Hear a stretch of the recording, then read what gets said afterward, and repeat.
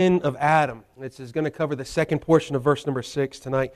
But I want to read verses 1 through 6 just to kind of help us out where we're at. And tonight we're going to be focusing in on Adam's failures.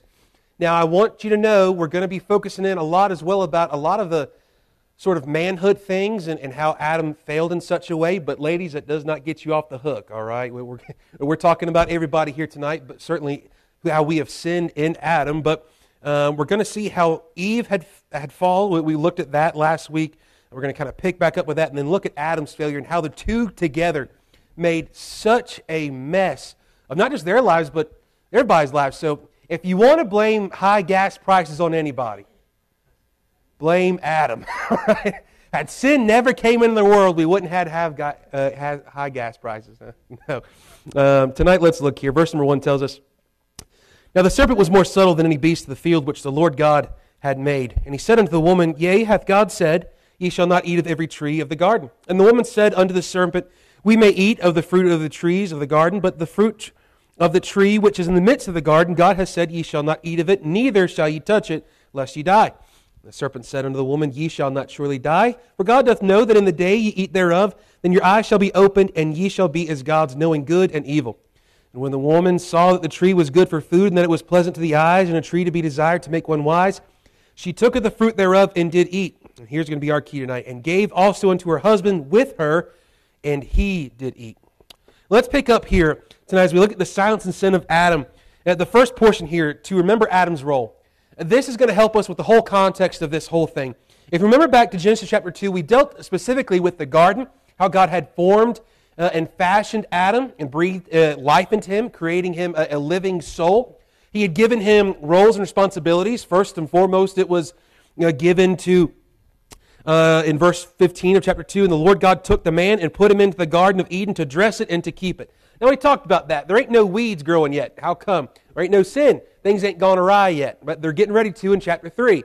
We're about to see that. So what does dress it and keep it mean? Well, I firmly believe by looking at the language that is written here, but as well understanding the big picture of how the garden is pointing to the presence of God, the worship of God, the knowledge of God. It's sort of this early form of what the tabernacle or the temple would be. And the Bible talks about, and over in Exodus, I believe, about how the tabernacle was to be a picture of the heavenlies that is already there. This is to be a place where God knew man and man knew God. Man could walk and have fellowship with God. But man can only do so when there is no sin. Man can only have that fellowship with God, not only when there is no sin, but really when there is total obedience to God. Now, to dress and to keep it, I believe here that this is Adam's role and responsibility. First and foremost is to simply obey and worship the Lord. If you and I were to even boil down our Christian walk and experience and everything that there is to be a Christian, it would be to obey God and to worship Him, to know Him, to walk with Him. Because if we're going to walk with Him, that certainly means we're obeying Him, right? You cannot walk with Him and have fellowship with Him if there is no obedience by faith. Now, anyways, as we move forward in chapter 2, of course, there's then the formation of Eve and how they're united together, and things are so good.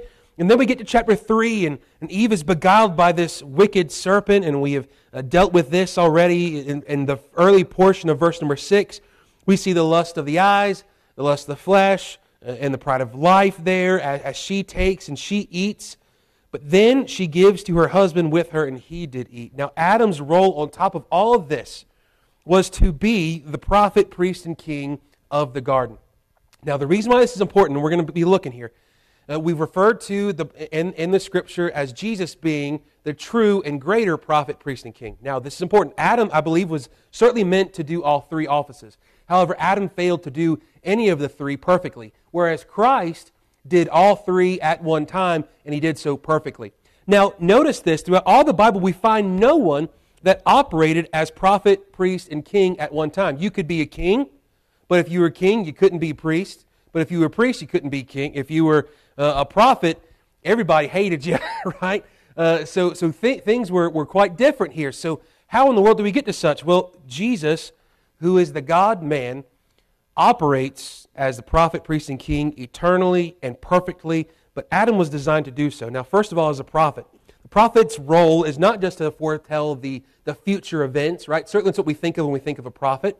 But a prophet is especially called to proclaim the truth of God's word to his own heart and as well to his wife's heart, Adam here, right? Now the prophet in the Old Testament, they would proclaim to, not necessarily their wife, but they would be proclaiming to God's chosen people, the nation of Israel or Judah, and proclaiming the truth of what God had said. They would cry out, "Thus saith the Lord." And now Adam, if he's operating as a prophet in God's kingdom here in this garden, well, who does he have to preach to? He has himself to preach to, and he has his wife to preach to. Now what does he have to preach? He has to preach this. "And the Lord God commanded the man, saying, Of every tree of the garden thou mayest freely eat, but of the tree of knowledge of good and evil thou shalt not eat of it, for in the day that thou eatest thereof thou shalt surely die." There's his message, right? This is the message that Adam is to preach to his own heart day in and day out. God is good. God has created. God has made this and given it to me to enjoy not only his creation, but to enjoy him as the creator. And I've got one rule. And if I disobey and I choose to sin against him, then I will surely die. That's the whole message. Daily, even if you and I really understand this, that's our message to our own self every day. Obey the Lord and enjoy the Lord. Throughout the whole rest of the Old Testament, we find, especially with the covenant given to Israel, is that the people of Israel would only enjoy God's blessings, whether it be the land, whether it be their prosperity or their peace, freedom, whatever it might be, only if they obeyed the Lord. Now, Adam here is in sort of the same circumstance. He is required to give himself the message, but as well to give Eve the message that God told him in Genesis 2:16 and 17. Ultimately, Adam is responsible for the truth. Now, this here gets us to this point, all right? For all you husbands out there tonight, you know what your first role in your home is? You are to be the priest of your home. You are to be the pastor of your home. I can't be a better pastor to your wife than you can, right? She's your first ministry. My wife is my first ministry, my greatest ministry. The highest ministry that you've got in your life, in your walk with the Lord, is your spouse. Be the priest that she needs. Now, that does not mean that you lord over her and you tell her she's got to do X, Y, and Z in order to be spiritually or any of those things. That's not what that means. What it means to be the priest of your home means that you lead those that are in your home to the Lord. You teach them what it means to obey God, to know God, to trust God, to walk with God, not just as an example, but with your words. It is the man's job in the home, the husband's job, the father's job in the home to be such, to proclaim these truths. I grew up in a household where those roles were reversed. My dad wanted nothing to do with church. He was clean and sober long before he met Mom, praise God, but he was still a wretched heathen, all right? And he knew it, and he'd tell you that. He even looked it. He still does. He's not here, but if he sees this, he knows it.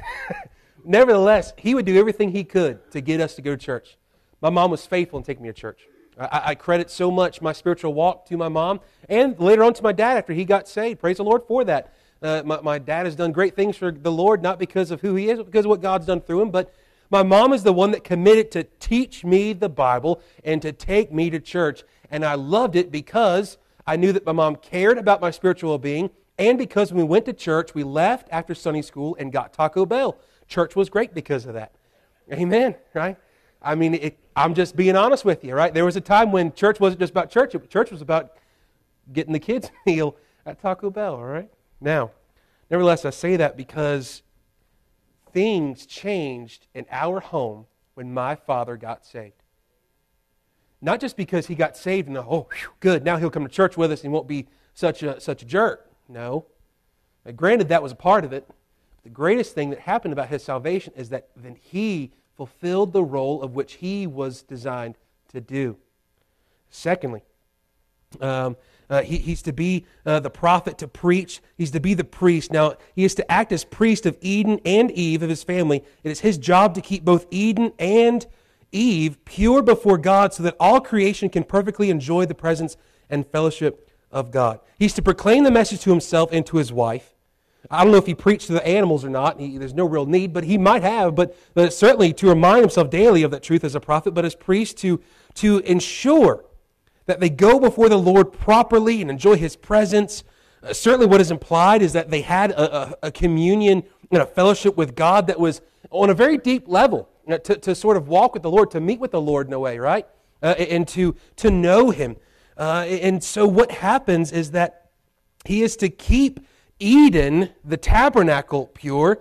Now, if we look later on in the Old Testament, the role of the priest, right? The prophet, he proclaimed the truth, but the priest, his job was to ultimately, at the end of the day, to make sure that nothing unclean went in to that tabernacle or that temple. The reason why is because to defile that's where God's presence dwelt. That's where God met with His people.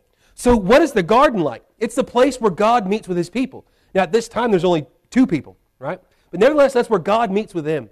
That is where His presence comes to enjoy the creation of which He's made, so that His creation then can enjoy Him as a creator. That is what truly, if we think about it, heaven is really all about. It's for God to be united with His creation, that He's reconciled through the blood of His Son, Jesus Christ, and that you and I who have been reconciled to Him then can enjoy the greatest fellowship that there ever will be. And that will be with our Lord Jesus Christ forever and forever. The greatest fellowship that you and I have now in this world is still with the Lord. But right now it's at this sort of a distance, if you will. But there's going to be a day where we get to see Him face to face. Now, as the priest, Adam fails as the priest by not spiritually protecting his wife. He allows her to become defiled, which then in turn as well allows Eden to be defiled. Remember, up to this point, in chapter 2, verse 25, and they were both naked, right? That never changed. The man and his wife were not ashamed because there was no sin. There was a purity. There was a holiness in their life. They lived rightly before the Lord. You say, well, they only had one rule. Well, yeah, they still later on broke it, didn't they? Because I believe that he failed to preach the truth daily to himself, to her, to make sure that she understood this truth and that he understood there in that moment. He looks and sees that she eats, and then, I'll eat too. He fails as the prophet, but he fails as the priest, and he allows this sin to come in and to corrupt what God had declared good. And that's exactly what sin does, isn't it? Sin takes on what God has as good, what God has as pure, what God has as holy. Sin comes in and goes and seeks to wreck and to devour and to deceive, to divide everything up.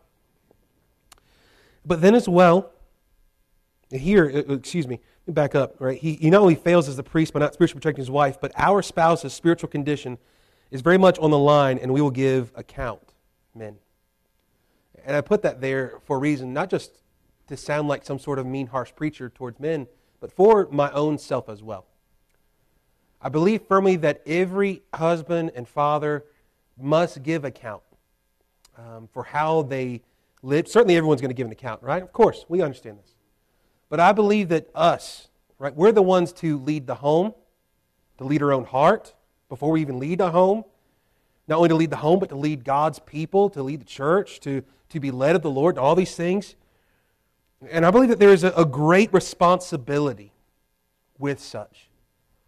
There is, think about this, right? To be the President of the United States, that'd be a big responsibility, wouldn't it? Right? I don't want that responsibility, okay? So don't write me in, okay, if you ever think about it. They got a high responsibility. But it's not as high a responsibility as being a good spouse still. You say, well, they're dealing with countries and nations and war. Well, in a marriage, you as well can deal with countries and nations and war, can't you?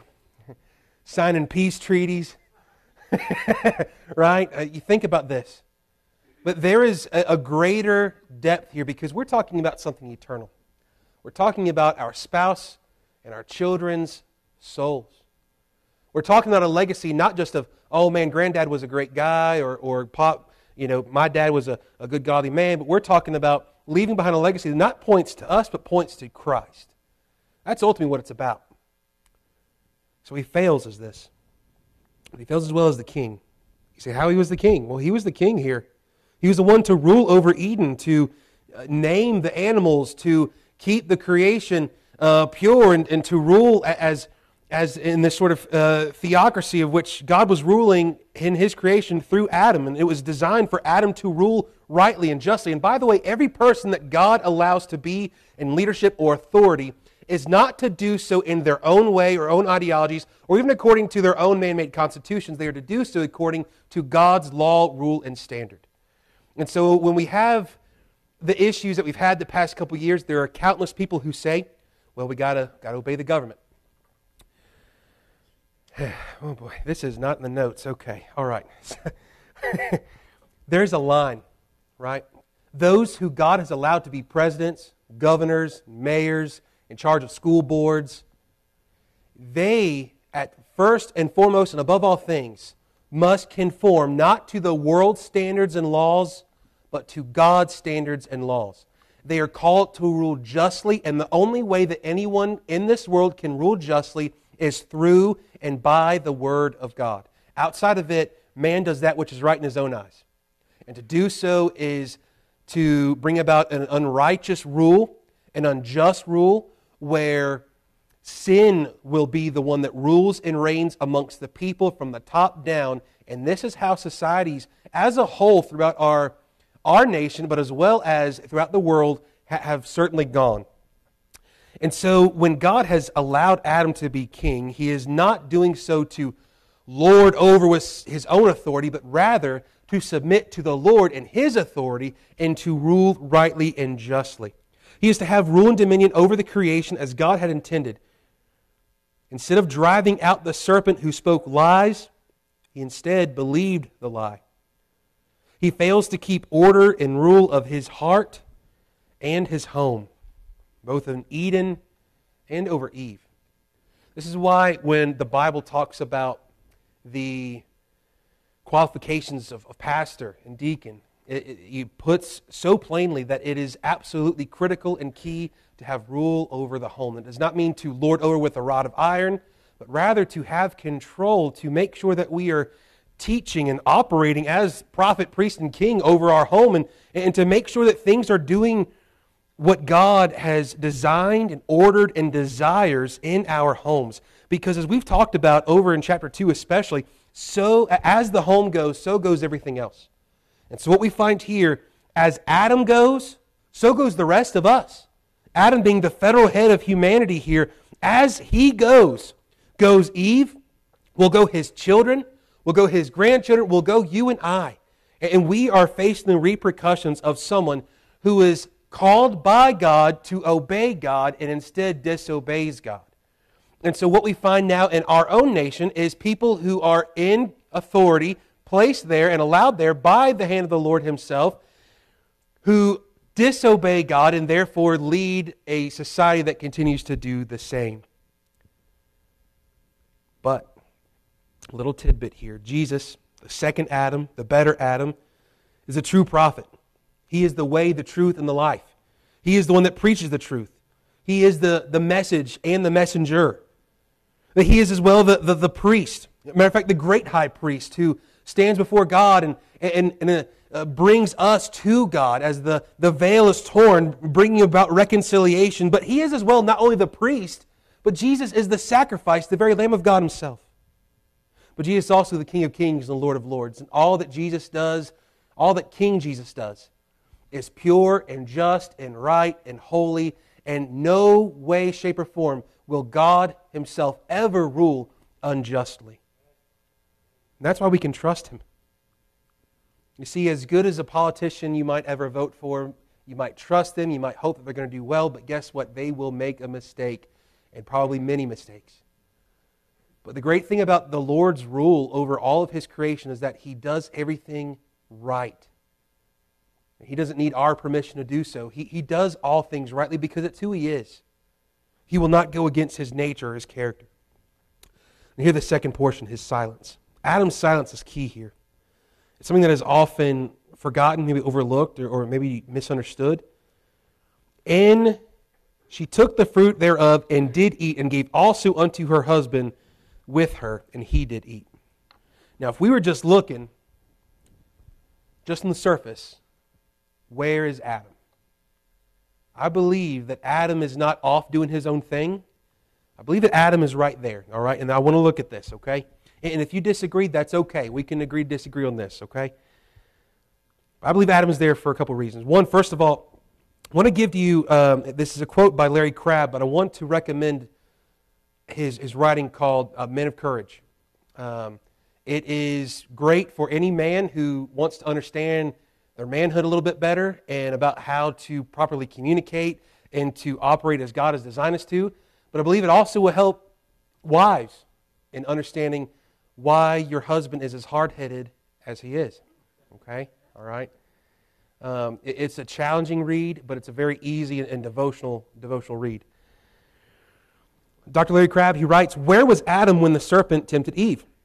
The Bible says that after Eve was deceived by Satan, she took of the forbidden fruit and ate, and she also gave some to her husband who was with her," emphasis added, "and he ate," Genesis 3:6. Was Adam there the whole time? Was he standing right next to his wife while the serpent tricked her with his cunning? Was he there listening to every word? If he was, and there is good reason to think so, then a big question must be asked, why didn't he say anything?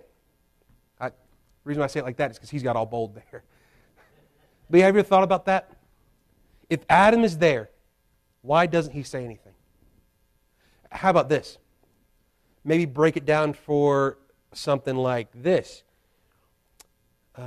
Standing in line at the grocery store, and somebody gets hateful with your wife, right? They get ugly. Maybe even give a little nudge or push.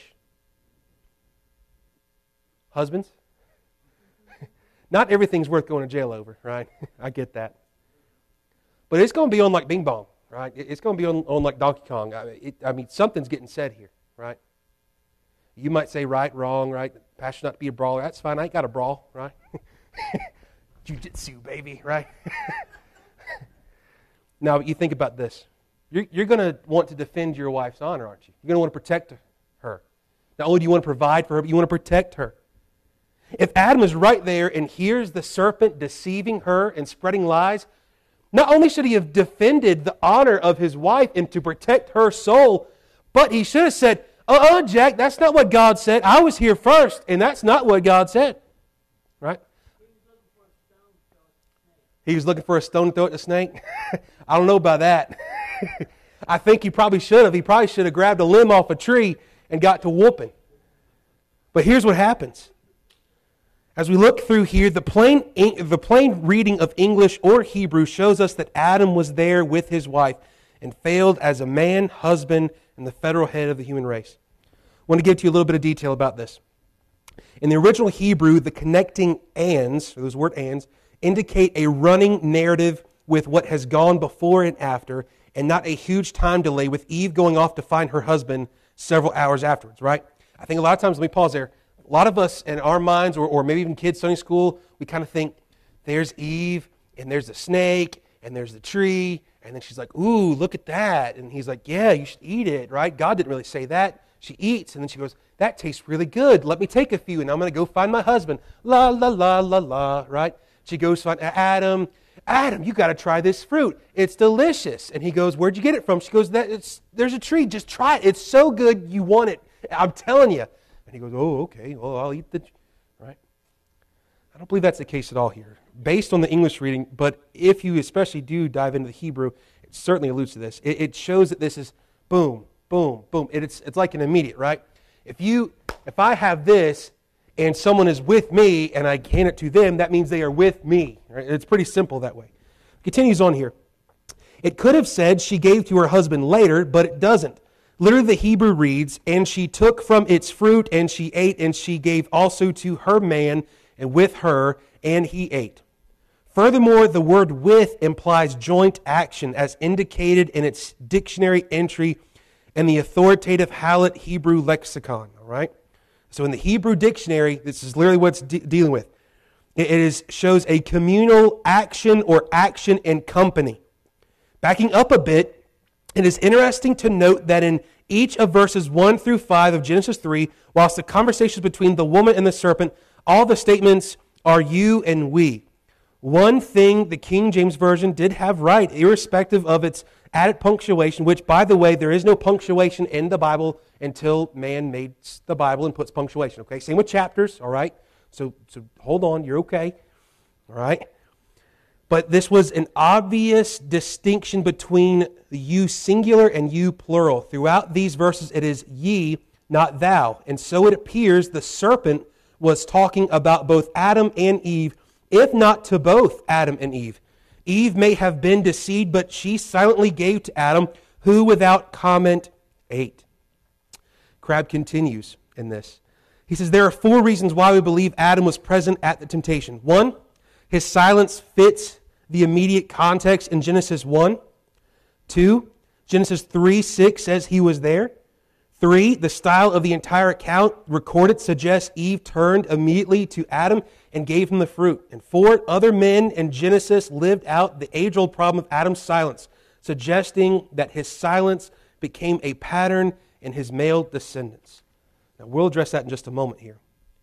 But if Adam is there, and Adam being there changes everything, doesn't it? Right? Because there's plenty that I've heard who say, well, it's Eve's fault because she ate first. First of all, Adam is the head. He's the one that represents not just Adam and Eve as a family, but he represents all of humanity in this. But what this means is that Adam failed to love God because he didn't obey God. To not obey God really shows us how much we really do love the Lord, by the way. How much we really trust Him. Second, he failed to be led of God. Right there in that moment, he knows what God has already said, and instead of being led by the words of God, he is instead led by the words of his wife that says, take and eat. It does not matter if it's our wife or anyone in this world. If it goes against what God has said, we must not do so. This is the importance of God's Word. This sets the parameters of how our homes and our hearts are to believe and operate. It shows that he failed as well to love his wife. Right? Okay, you say, he's provided for her, he's allowed her, shown her around the garden a little bit. He didn't protect her, though. And by the way, that garden was already there. And the garden got made and Adam got placed in the garden. Adam does not provide and protect her as he was designed and called to do so by God. He does not love her as Christ loved the church. He allows her to be deceived, to go through this process. And it shows as well that he failed to lead his wife. It was his job and role to lead her, but instead, she led him. She took the fruit thereof and did eat, and gave also unto her husband with her, and he did eat. If it's good enough for her, well, I guess it's good enough for me. Willful, though, obedience of both parties. But the willful obedience of Adam would bring about sin and death to all of humanity, and would send the creation itself into a downward spiral. Now, as Dr. Crabb addressed at the end of that last quote that we dealt with, that Adam's silence continues a sort of age-old problem for men. And it's seen throughout the rest of these descendants of Adam and throughout Genesis. As we go through Genesis, I'm going to try to point this out for you. There are many times throughout Genesis and throughout the Old Testament where the man of God, and I'm talking about a prophet or a preacher, but I'm talking about men who knew God, were meant to speak up the Word of God and what God desires, what God declares, and what God wants for His home and all these things, and instead, they don't. We'll see that in the life of Abraham. God's going to use Abraham mightily. But his wife and him want a baby. They're wanting God's promise, right? God said, I'm going to make you a father of many nations, right? More than the stars, more than the sand. But the baby ain't come yet. And now they're old. So old that they can't have kids. But his wife has a plan. Take my handmaid. Abraham. Yes, dear? Right? Think about that. Best answer Abraham probably could have had was, God said it's going to happen. It's going to happen. Now, this isn't blasphemous to talk about Abraham in such a way. It's simply showing that this is a pattern for men. And if you want further proof, men, right, and there's only a few of us here tonight, How many of us are very willing to go to our spouse and pour out our emotions, our frustrations, our issues, and say, I'm really struggling, I need you to pray for me, or I need to get this right in my life. Or something's happening, there's some friction there between husband and wife, and instead what happens is the husband, instead of dealing with that issue like the serpent in the garden and should have whacked that thing on the head, instead we let things keep talking in our mind. We let things continue to stew. We let anger take over and turn into frustration and all these things, and we get quiet. And we don't deal with the issue. The issue's still there. We stay quiet, and it keeps building up and building up, building up, and then there's the explosion. Boom. Whoever's there, we let them have it. Think about how many arguments, maybe even on the other side of that, either spouse for that matter has done such where there's a lack of communication, where there's something that has gone awry in the communicating process between husband and wife, or even amongst kids, coworkers, whatever it might be, and instead of dealing with the issue and communicating about the issue, we shut down, we lock up the emotions, we stew about it on our own, we won't say nothing about it, and then boom, we lash out. We react, we don't respond, and there's the difference. Reacting to our emotions or to the situation, not responding through proper communication and understanding. Now you say, well, that's for sissies. Well, is it? See, God designed men to speak and to lead and to talk, not to be quiet while the world around them goes into chaos. Adam wasn't living in a chaotic environment, was he? He was living in a place of peace. Things were perfect in the garden. What brought about chaos was disobeying God and staying silent when he should have spoken and told the serpent where to go and told his wife what God had said and told his own heart, no. And as we study Genesis, we're going to see more of that, but we're going to see more of it in our own lives. Crabb also writes, God appeared front and center on the scene in Genesis 1 and spoke to transform a wasteland into paradise. Remember this? And the earth was without form and void, and darkness upon the face of the deep. And the Spirit of God moved upon the face of the waters. And then God said, let there be light. God takes and creates, speaks. Adam, on the other hand, disappeared. His sin began with his silence. He was designed to speak, but he said nothing. He listened to the serpent. He listened to his wife. He accepted the fruit, and then he ate.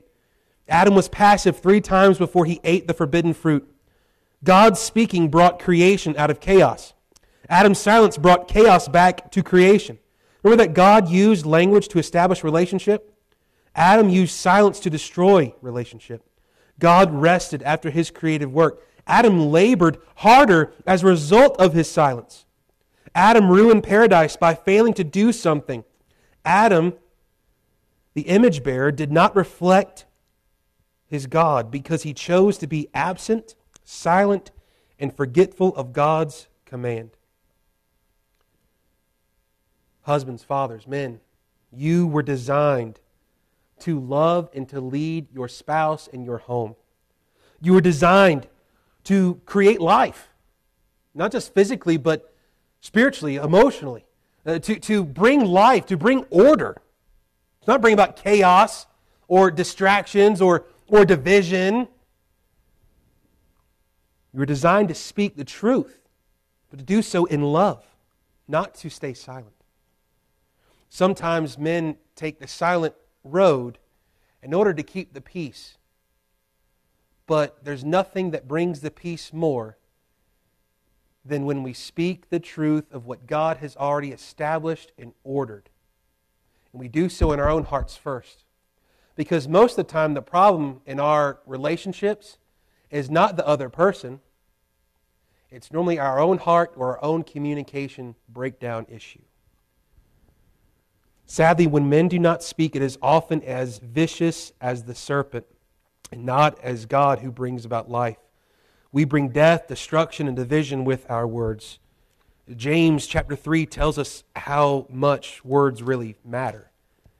James 3 describes this.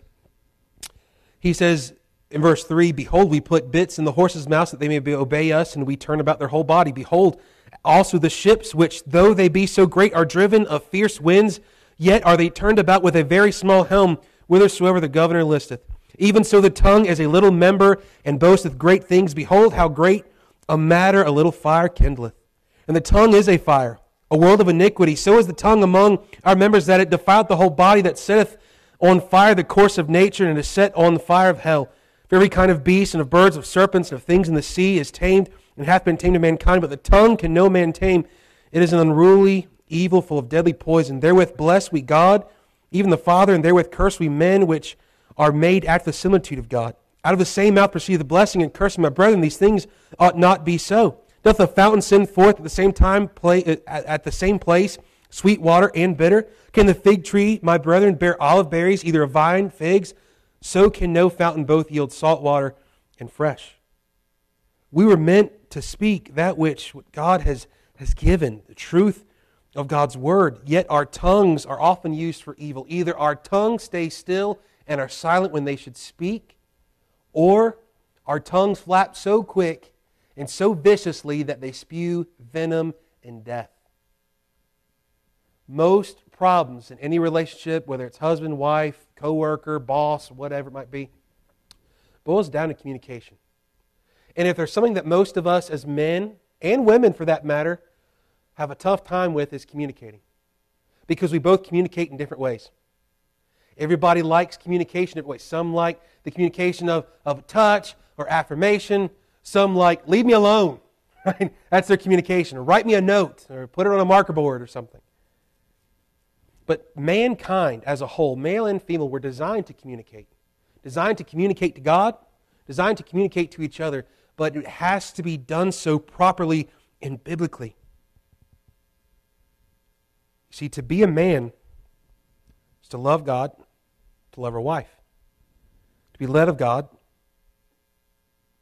to lead our home. It is to communicate the truth of God inwardly in our own heart, outwardly to our spouse and to our home and to those around us, and upwardly to our Heavenly Father in fellowship and communication with Him. So his sin, he did eat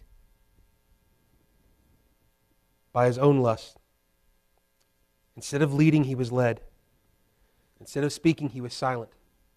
And even though he was there, his mind or his heart, or possibly even both, were absent.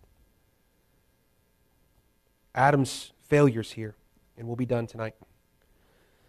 He fails as an image bearer by not reflecting the character of God. What was Adam ultimately designed to do? To obey God, to bear His image, to live holy before Him, to keep himself and the garden and his wife pure before the Lord, to simply walk, to simply know God, and to make Him known in His creation. 2, he fails as the creature by openly disobeying God's unmistakable and direct commands.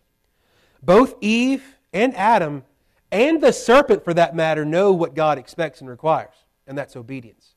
Perfect obedience. What is sin? Imperfect obedience. It's missing the mark. It's disobeying. It's going our own will and way. 3, he fails as the first Adam to keep the garden pure.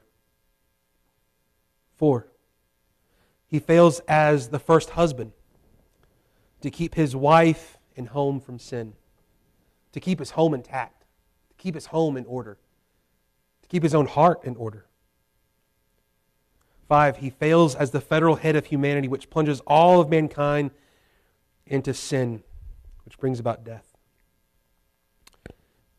However, and this is where we'll end tonight. Though Adam failed, Jesus succeeded. The second and greater Adam has accomplished redemption upon the cross to speak life, order, and light to all who would believe on Him. Romans 5 tells us this. In verse number 12, wherefore as by one man sin entered into the world, and death by sin, and so death passed upon all men, for that all have sinned. For until the law, sin was in the world, but sin is not imputed where there is no law. Nevertheless, death reigned from Adam to Moses, even over them that had not sinned, among after the similitude of Adam's transgression, who is the figure of him that was to come. But not as the offense, so also is the free gift. For if through the offense of one many be dead, Adam, much more the grace of God, and the gift by grace, which is by one man, Jesus Christ, hath abounded unto many. And not as it was by one that sinned, so is the gift. For the judgment was by one to condemnation, but the free gift is of many offenses unto justification. For if by one man's offense death reigned by one, much more they which receive abundance of grace and of the gift of righteousness shall reign in life by one, Jesus Christ. Therefore, as by the offense of one judgment came upon all men to condemnation, even so by the righteousness of one the free gift came upon all men unto justification of life. For as by one man's disobedience many were made sinners, so by the obedience of one shall many be made righteous. Moreover, the law entered that the offense might abound, but where sin abounded, grace did much more abound. That as sin hath reigned unto death, even so might grace reign through righteousness unto eternal life by Jesus Christ our Lord. So here's where we end tonight. Jesus is greater. He is the prophet, the priest, and king. And where Adam failed, Christ has succeeded in perfect obedience to His heavenly Father, all the way to the cross, all the way to the empty tomb, all the way to His home, where He rules from on high, making intercession for you and us, and for you and I, and where He will one day come back for His people again to reunite us, to make things and restore things as they were meant to be. We find this great truth as well. And this is what we're going to get into next week as we continue studying Genesis. Where sin abounded, grace did much more abound. What we're going to find in the rest of chapter 3 is that the very moment that we see chapter 3, verse 6, and he did eat, what should have taken place, Adam and Eve both should have been sent to hell. Do not pass go, do not collect $200. Because they deserved it. Disobeyed God. Just one disobedience. One act of sin goes against God's law, His rule, His holiness. But instead what we find, God comes to make it right. God preaches the gospel, that there's a coming Savior. God then graciously clothes them, though they were naked before Him, as a beautiful picture that though our sin abounds, grace abounds even more. Amen. There's a song that says, our sins, they are many. His mercy is more. So tonight, this as well gives us hope. That though us as men, we fail. Us, well, y'all as women, ain't us, I ain't us. Y'all as women fail. We as people fail God. Our roles, our responsibilities, our jobs, just daily in our heart, obeying the Lord in all things. But grace is there. Jesus is there offering His grace to all who would believe and simply trust in Him. And His grace will never run out. His blood will never stop being sufficient. Jesus is enough, not only to save us, but to keep us saved, and to one day, even though we have sinned, even after we're saved, and will continue to do so until we put off this mortal body, Christ will make it right. We can long and look forward to that day where one day we get to walk with the Lord as Adam and Eve once got to. What a day that will be. Where we will walk before Him sinless. We will walk before Him and never fail Him again. I don't know what that's like right now. I'm looking forward to that. Let's pray. God, we love You. Grateful for Your word. Grateful for Your grace that abounds. Lord, we're thankful that we can study Your word and to see the failure, not just of Adam and Eve, but Lord, of our own selves. God, we fail in the same ways. And Lord, we're not so different. Lord, sin is sin, disobedience is disobedience. But Lord, You call us to obey You, to trust You, to walk by faith, not by sight. Help us do so daily, Lord. God, I pray that You would stir within our hearts and meet the need of every heart and home in here tonight. And God, that we would truly take the responsibility of being Your image bearers seriously and Your ambassadors in this world seriously. God, that we would be used of You. And Lord, that You would strengthen us, encourage us, meet our needs. And God, that You would be glorified amongst Your people and through Your people. Lord, we thank You for this time once more, and go with us now. In Jesus' name, amen. Y'all have